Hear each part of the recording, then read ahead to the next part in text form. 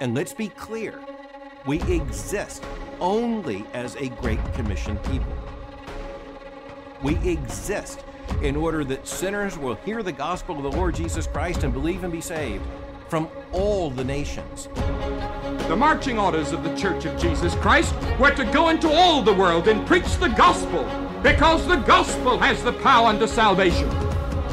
This is what it means to follow Christ.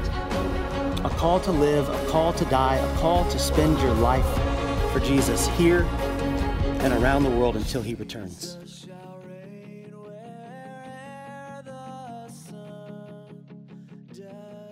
This is Amazon to the Himalayas podcast. I'm your host, Paul Aiken. Our guest today is Dr. Jeremy Pierre. Dr. Pierre currently serves as professor of biblical counseling at Southern Seminary. He is an author, a beloved professor, a cherished colleague, but most importantly, he's my friend. He has pastoral experience. He has taught and lectured in contexts all over the world, and I'm really looking forward to this conversation today. Jeremy, welcome to the podcast. Thanks so much for having me, Paul. It is a joy to be here, and what a great project this has been. All right. Well, I want to have a conversation today about missionary care.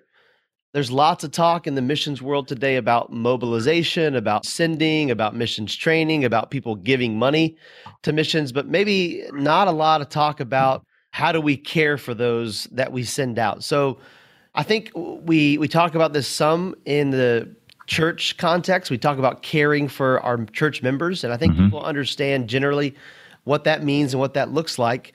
But what exactly is missionary care? What's the goal, and why is that important?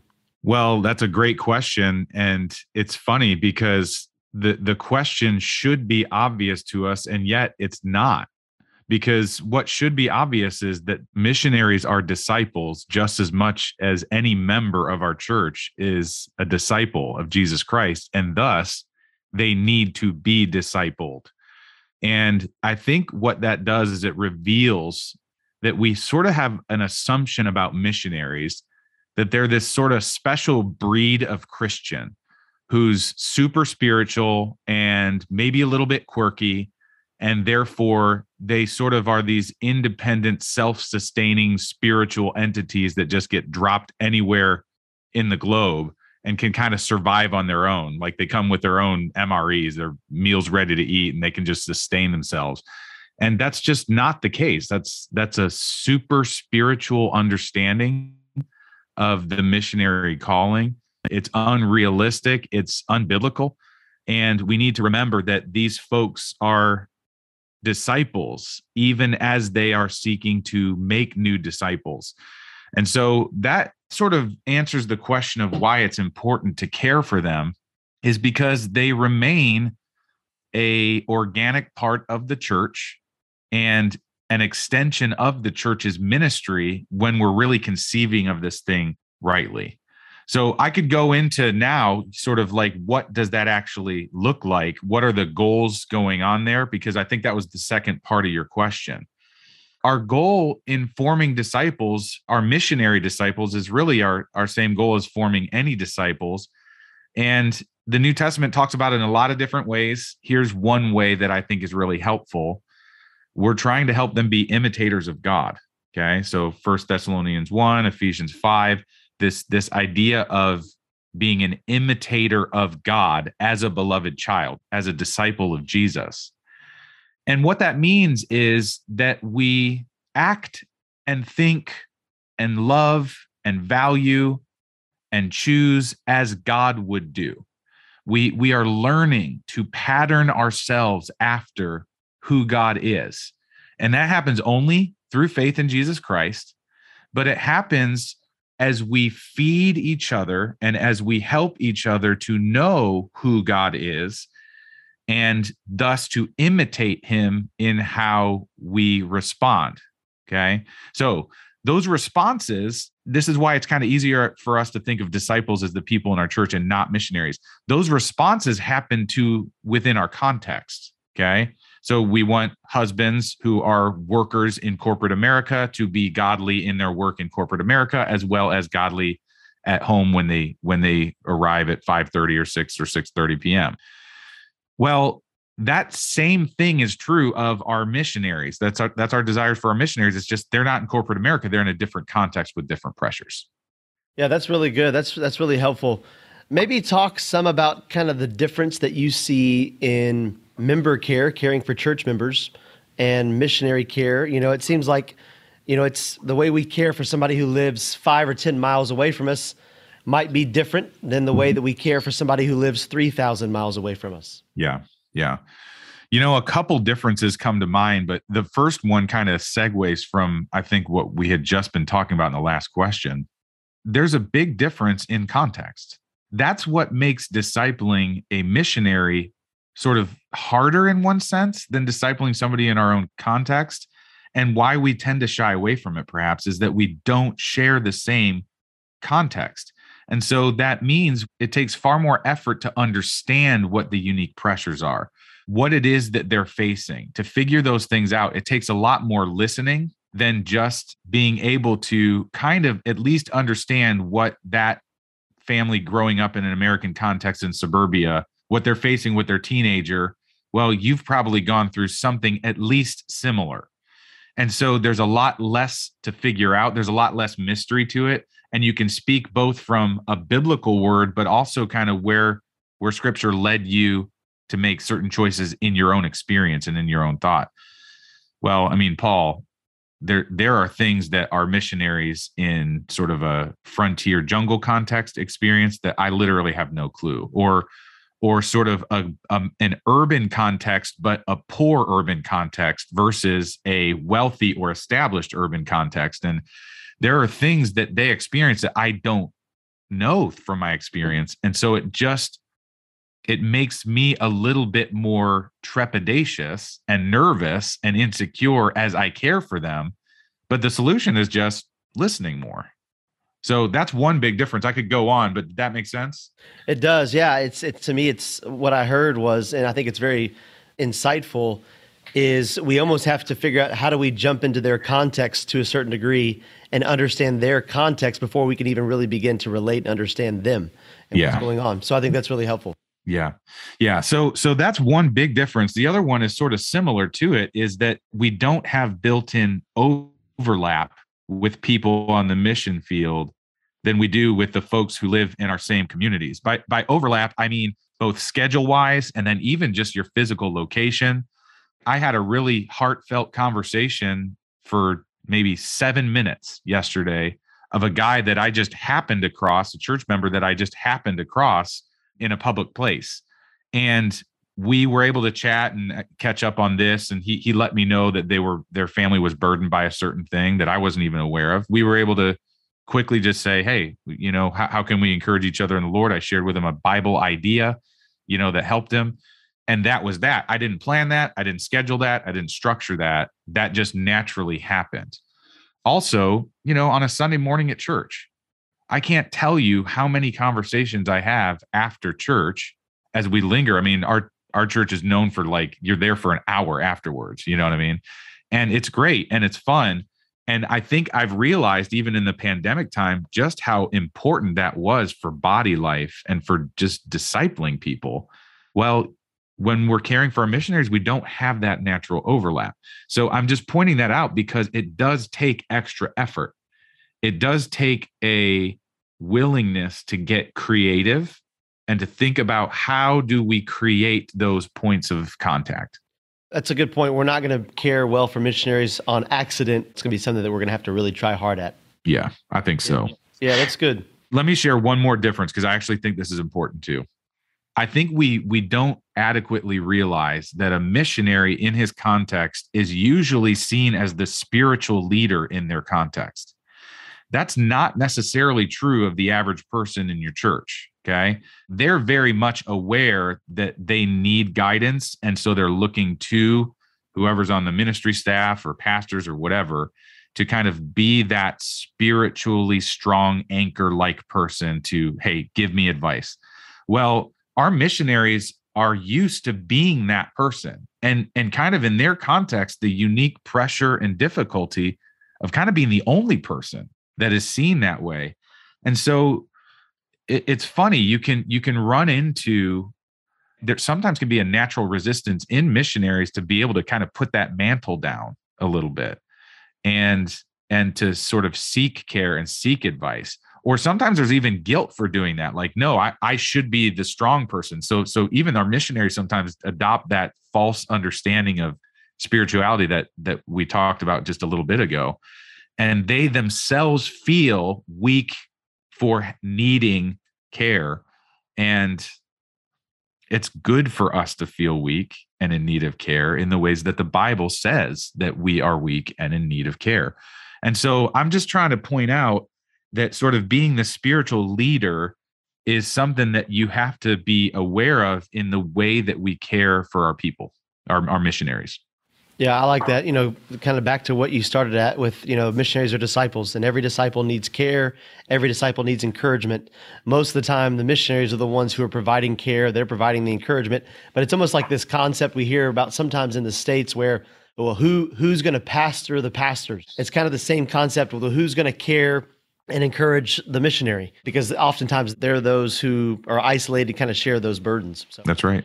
All right. Next question. In your opinion, is missionary care the job of the local church or the sending church or the sending organization? Right. That's a good question. I wonder, I kind of feels like you're trying to trap me a little bit. Okay. There's no trap there. I will say that this has, I would say over the last decade plus, I'm thankful that this has become more of an important question. Absolutely. Absolutely. I know you're not trying to trap me because honestly, I feel torn because I think it's both, but not in the same ways. It's not like 50% of the labor we just divide down the line. There's different types of care and support that I think are appropriate that a church provides versus what an agency would provide. So complementary strengths. So let me explain what I mean by that. I think for a church, we know from scripture, from 1 Peter 2, it's the church is the living temple. Okay. It's the household of God being built up like living stones. We know from Ephesians 4 that the way we build ourselves up is through speaking truth in love. It's so that we can grow up, be warned against those things in our world that want to cause us to be immature and unstable. And it's through loving service to one another that we actually, Paul uses the phrase mature manhood, or that we're formed after Christ. And so that is the unique privilege of a church and not of any other agency. So to form disciples ultimately is tasked to the church. That is who Christ has pledged his loyalty to as his bride, not any of our parachurch organizations, which we love and support the church. So in terms of caring for missionaries, what that means is the formation of a disciple is not the job of an agency. It's the job of the church, and specifically the elders in caring for those folks. So that's super important. But honestly, it's not adequate in the sense that the missionary calling really is a spiritual calling. It's an extension of the church. We believe that. But there's also sort of organizational, logistical aspect to actually being sent over there, having the support from what do finances look like, to visas, to all the logistical stuff that any job would have as part of it. So the agency support is sort of a supportive structure, even sort of a management of employee. And, all of us work for different companies, and we all know you can either do that well and have a caring environment where the employees are actually made productive because the hindrances to productivity and clarity of task are removed, and you have just good leadership, or it can hinder it, right? And so a church's job isn't to provide that clarity and that management of employee. That's the support that sort of an agency would do. So, if it is sort of analogous, if you think about the average member of our church, they can be in a work environment that is either good or bad in terms of what it means to manage an employee for the task that they were hired for, that they were entrusted with. And I'm sure, Paul, you've talked to many men and women in your church. I have too, where say they're in a poor management situation, Well, the church can still form a disciple in a situation like that. But we can't go in and give management training and make that a better place to work. Okay. And vice versa is true.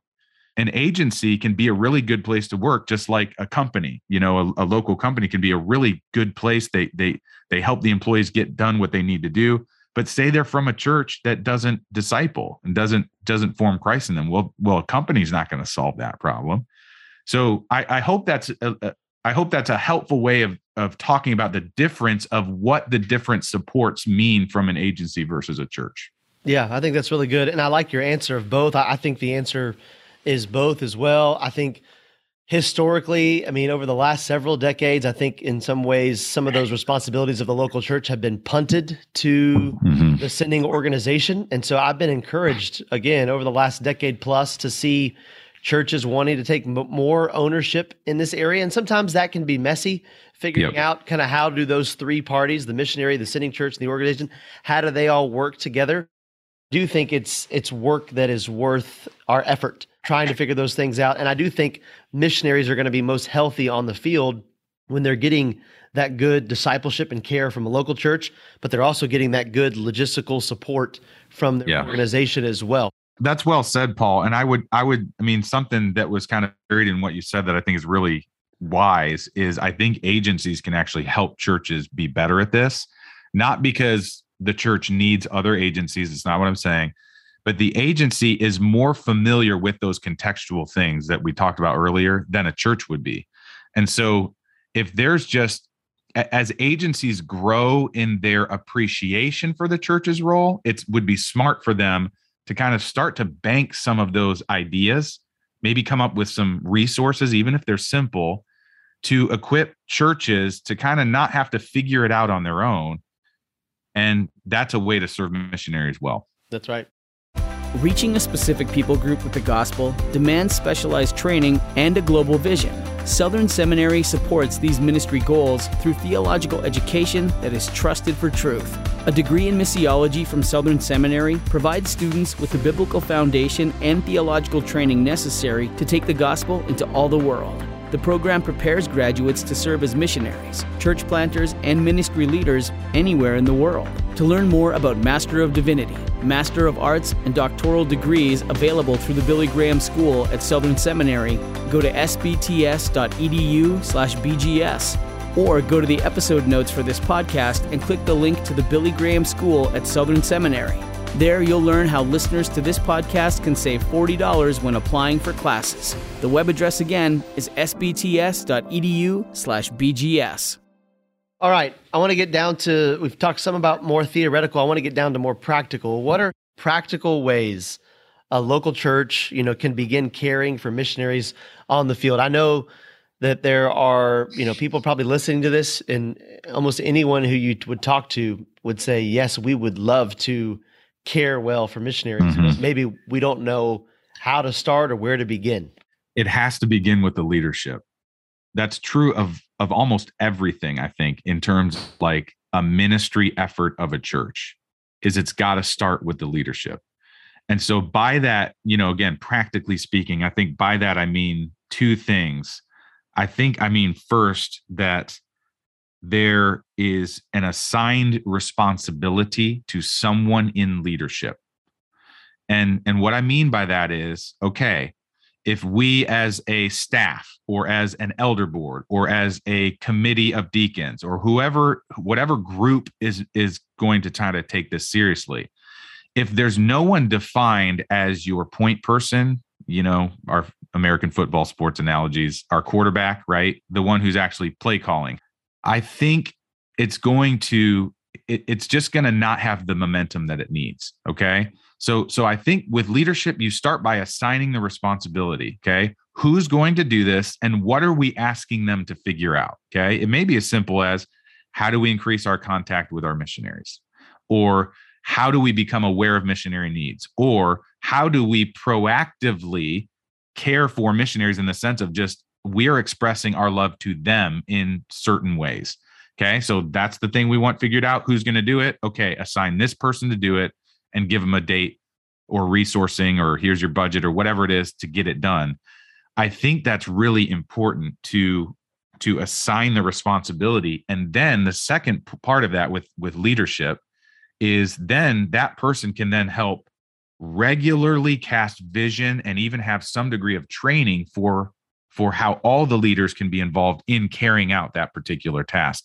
So I think both of those are really important when you're starting with leadership. You got to assign the responsibility. You got to regularly talk about it and recast it and have some, here's how you do it. When those things are in place, it happens. At our church, we have a deacon of missionary care who works with a team that involves 2 of our elders who are then translating to the rest of the elder board. Okay, here's how we're caring for our missionaries. Here's how each one of you as elders are involved in this effort. And then that sets us up to, I haven't gotten here yet, but that sets us up to then talk to the congregation. But I would start with leadership. That's the first part of my answer. Yeah, that's good. I think this particular question, this conversation is so important just because I want to kind of scan out for a moment. I think every Christian that we know is passionate about gospel advance around the world, right? Yeah. Every Christian wants to see more disciples. They want to see more churches planted among unreached peoples and places. But maybe what they don't always put together is the way that we see more of that take place is we care better for those who are out there doing that work. Yeah. And if we fail in those areas, that can sometimes be the difference of a family coming home or staying on the field. That's why this conversation isn't just theoretical. Churches are caring well for those that they've sent out. That can be the difference of a family, of a unit, whatever, staying in a context for 5, 10, 15, 20 years, whereas they may come home if they don't receive the care and support that they need. That's right. So that's actually the second part of that question is I think you start with the leadership, but then you got to go to the congregation. And I think it's those same 2 things, just maybe in reverse order.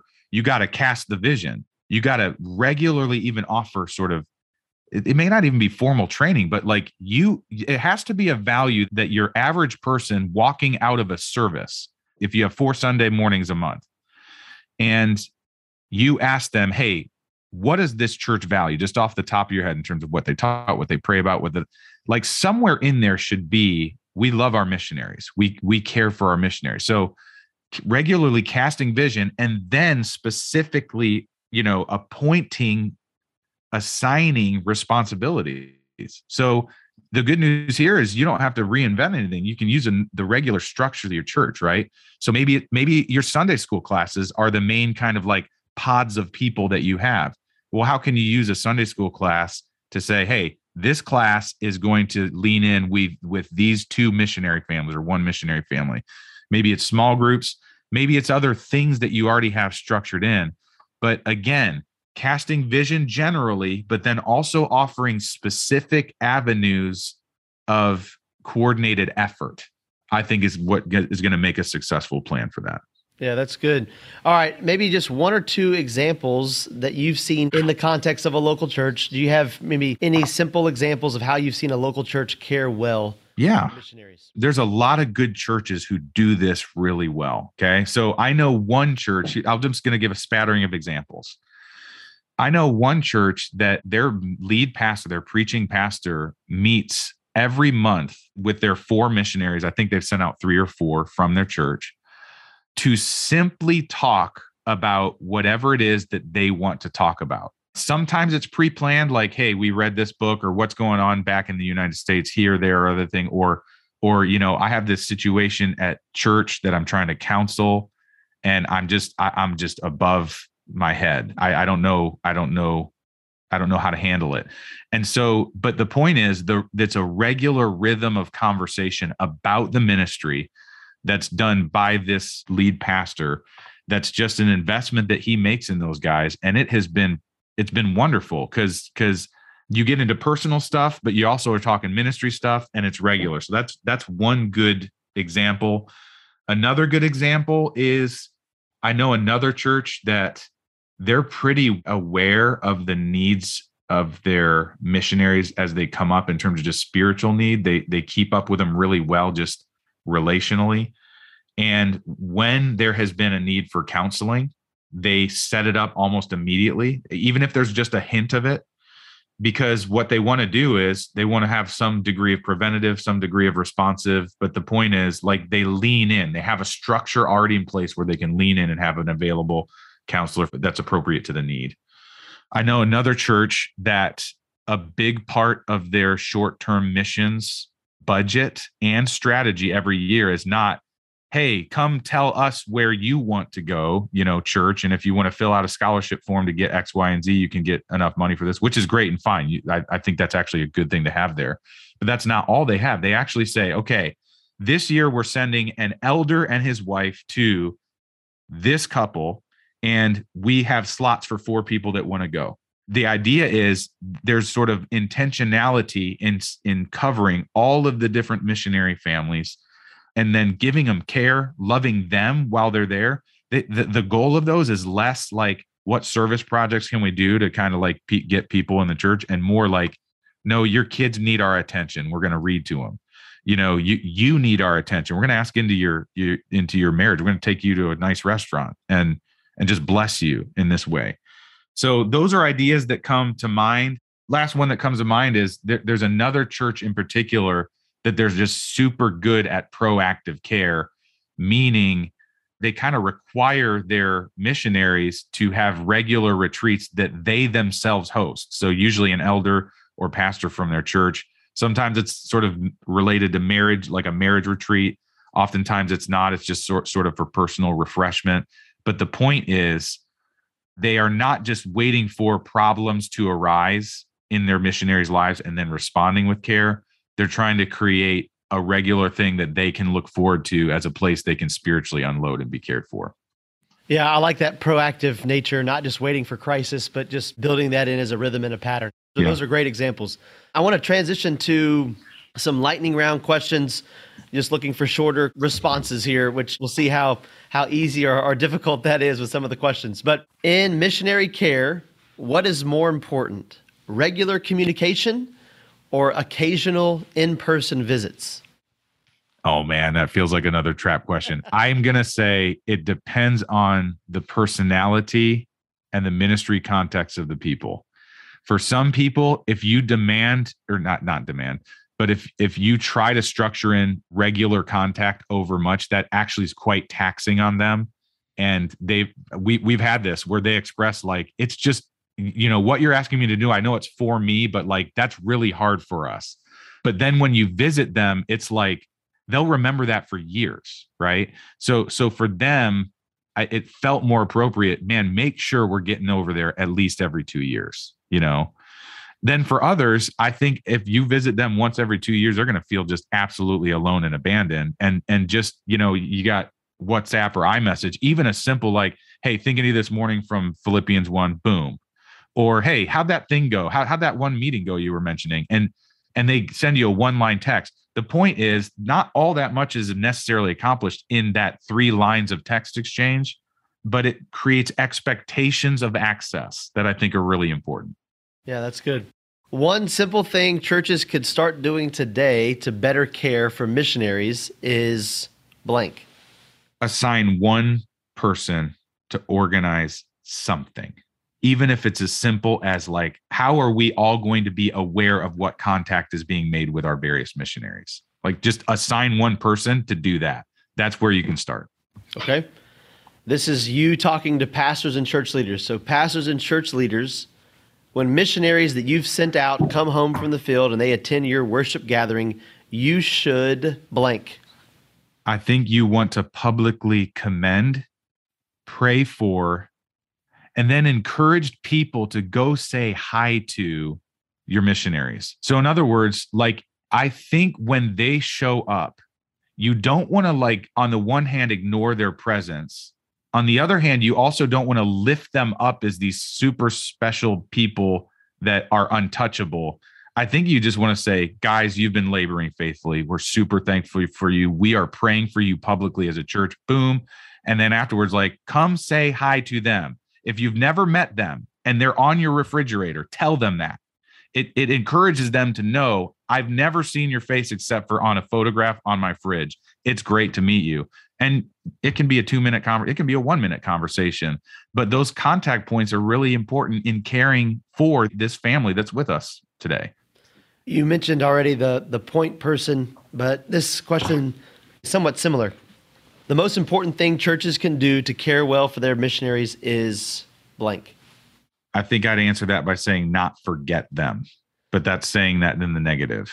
So I'm going to say it in the positive. Remember them. Remember them. And what that means is whatever prayer pages you have or regular prayer, they're definitely there. Okay. But it's also some means of contact. So it goes back to your regular contact question, a text message that is international now. Email's great. I hate email. Whatever they want is a way of ministering to them. Even some small acknowledgement of remembering them is really important in sort of keeping them connected to the vitality of a church. Yeah, I like the way you put that, remembering them. And I would say remembering them in prayer. You know, I tell people in churches, you can be involved in the Great Commission every single day, right where you are, by praying. And that's not just something trite that we say. That's a true statement. Like, prayer is the work. God hears the prayers of his people. He responds to the prayers of his people. So I think keeping those missionaries, remembering them in prayer is a key thing. So thanks for mentioning that. Yeah, that's actually, that you said it well. We're remembering them before God, and we're remembering them to themselves. You know, it's a dual thing. All right. In a second, I'm going to ask you the last question. I want to thank you for your time. If I could summarize kind of what we have talked about today, just in maybe one short statement, it would be, if you're passionate about the Great Commission, you should be passionate about missionary care based on everything that we've talked about. So, last question. If you could say one thing to encourage missionaries listening to this conversation today, what would you say to them? I think I'd say to them, don't think you have to be more spiritual than Jesus. And what I mean by that is scare quotes around spiritual, because he was the most spiritual person ever. But what I mean by that is this: Jesus was affected by living in a fallen world. In fact, Hebrews tells us that he had to learn obedience through what he suffered, even though he was the eternal Son of God. And so I guess what I'm saying is that your context is going to have an effect on you. And that's not because you are spiritually immature. It's because you're living in a fallen world that has an effect on all of us.